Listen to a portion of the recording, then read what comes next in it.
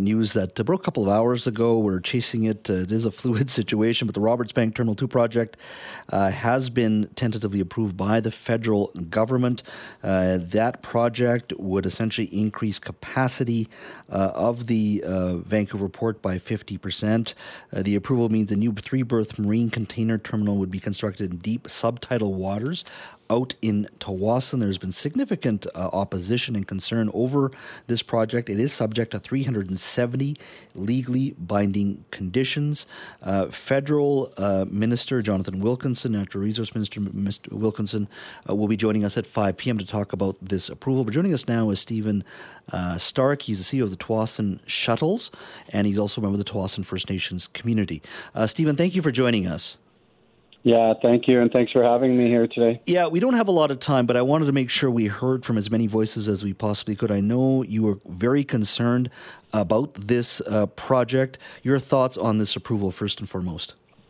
Well, I'm not surprised. It's not a big shocker to me, considering that the decision makers actually don't live here, and 95% of them are elsewhere. And so, I don't think that they've fully taken in consideration the impact that it's going to have with the Indigenous community living on the front lines. And to me, it's almost like the old days of sacrificing in the Indigenous communities again, and not really listening to our voice. And I can tell you that there's a bit of a disconnect between its members and its Tsawwassen First Nation government. Well, the government has an binding obligation of the 2004 MOU agreement that we couldn't oppose it as a government. But, knowing what we know now today about environmental impacts and cultural and other economic and social benefits out of what we are doing as a community, there just wasn't enough information to definitively make a decision. I think Minister Wilkinson did say that the project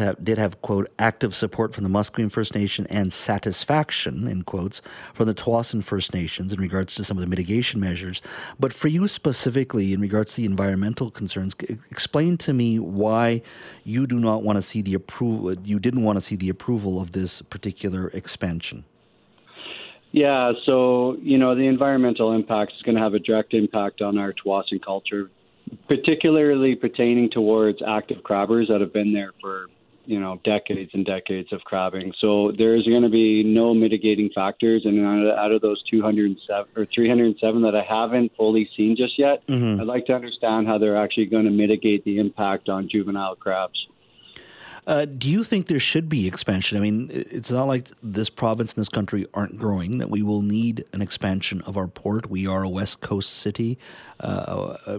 If you did not want to see this expansion here in Tsawwassen, one could argue, well, you don't want more trucks in Vancouver. You have the South Fraser Perimeter Road there in Tsawwassen that can get goods and services down to Highway 99, then south of the border, or on to Highway 1 to the rest of the country. If we do not put it there, where do you think this port should have gone in your mind? Well, I don't think Greater Vancouver is the specific place for this enhancement. It could have been put up to Prince Rupert, up to there where, but again, there is travel cost and there is other factors for highway expansions and whatnot. And so, I can understand and I can appreciate the values of why it would be in Greater Vancouver because it is the hub, but almost every organization has opposed this project in BC. All the unions, and while Indigenous communities the leaders of Indigenous communities have approved the project or gave consent, they're saying that they're not actively in favor of the project. And to me, you cannot occupy two seats at the same time. You, as any Indigenous community in government, they need to make a position. Either you give consent or you don't. What does this mean moving forward for you? Does this fight end, or do you continue, or do you yourself and many other organizations plan to continue the opposition? What happens next now? Well, it's going to be interesting to see what the next moves are going to be because I still have to read the 307 conditions. And, honestly, where does the federal government plan on getting this funds? Who's going to be the port operator? And can it even proceed to construction? Right? And so there's still a lot of, slews of questions that need to be answered before I think this project will ever get lifted off the ground. I always knew that the approval would probably go through, but it is still a heavy lift. What does this mean for your communities? You've a couple of times now have mentioned what obligation First Nations governments have to their members. What does this mean for your community? I'm sure there were some who support the port's approval, and officially the government has it. They've accepted at least some of the comments that the port has made. What will this mean for your community in regards to your individual members and the ability to sort of move forward? Well, and that's definitely going to be a big question that Tsawwassen First Nation government is going to have to answer to its people, because currently there's a petition going on, and I can tell you that there's probably about anywhere from 40 to 50 Tsawwassen members that live on Tsawwassen that have actively signed that petition not in favor of the project. So there has to be answers, mitigating factors, and how are they going to help the crabbers move on to other viable opportunities moving forward as well, right? Yeah.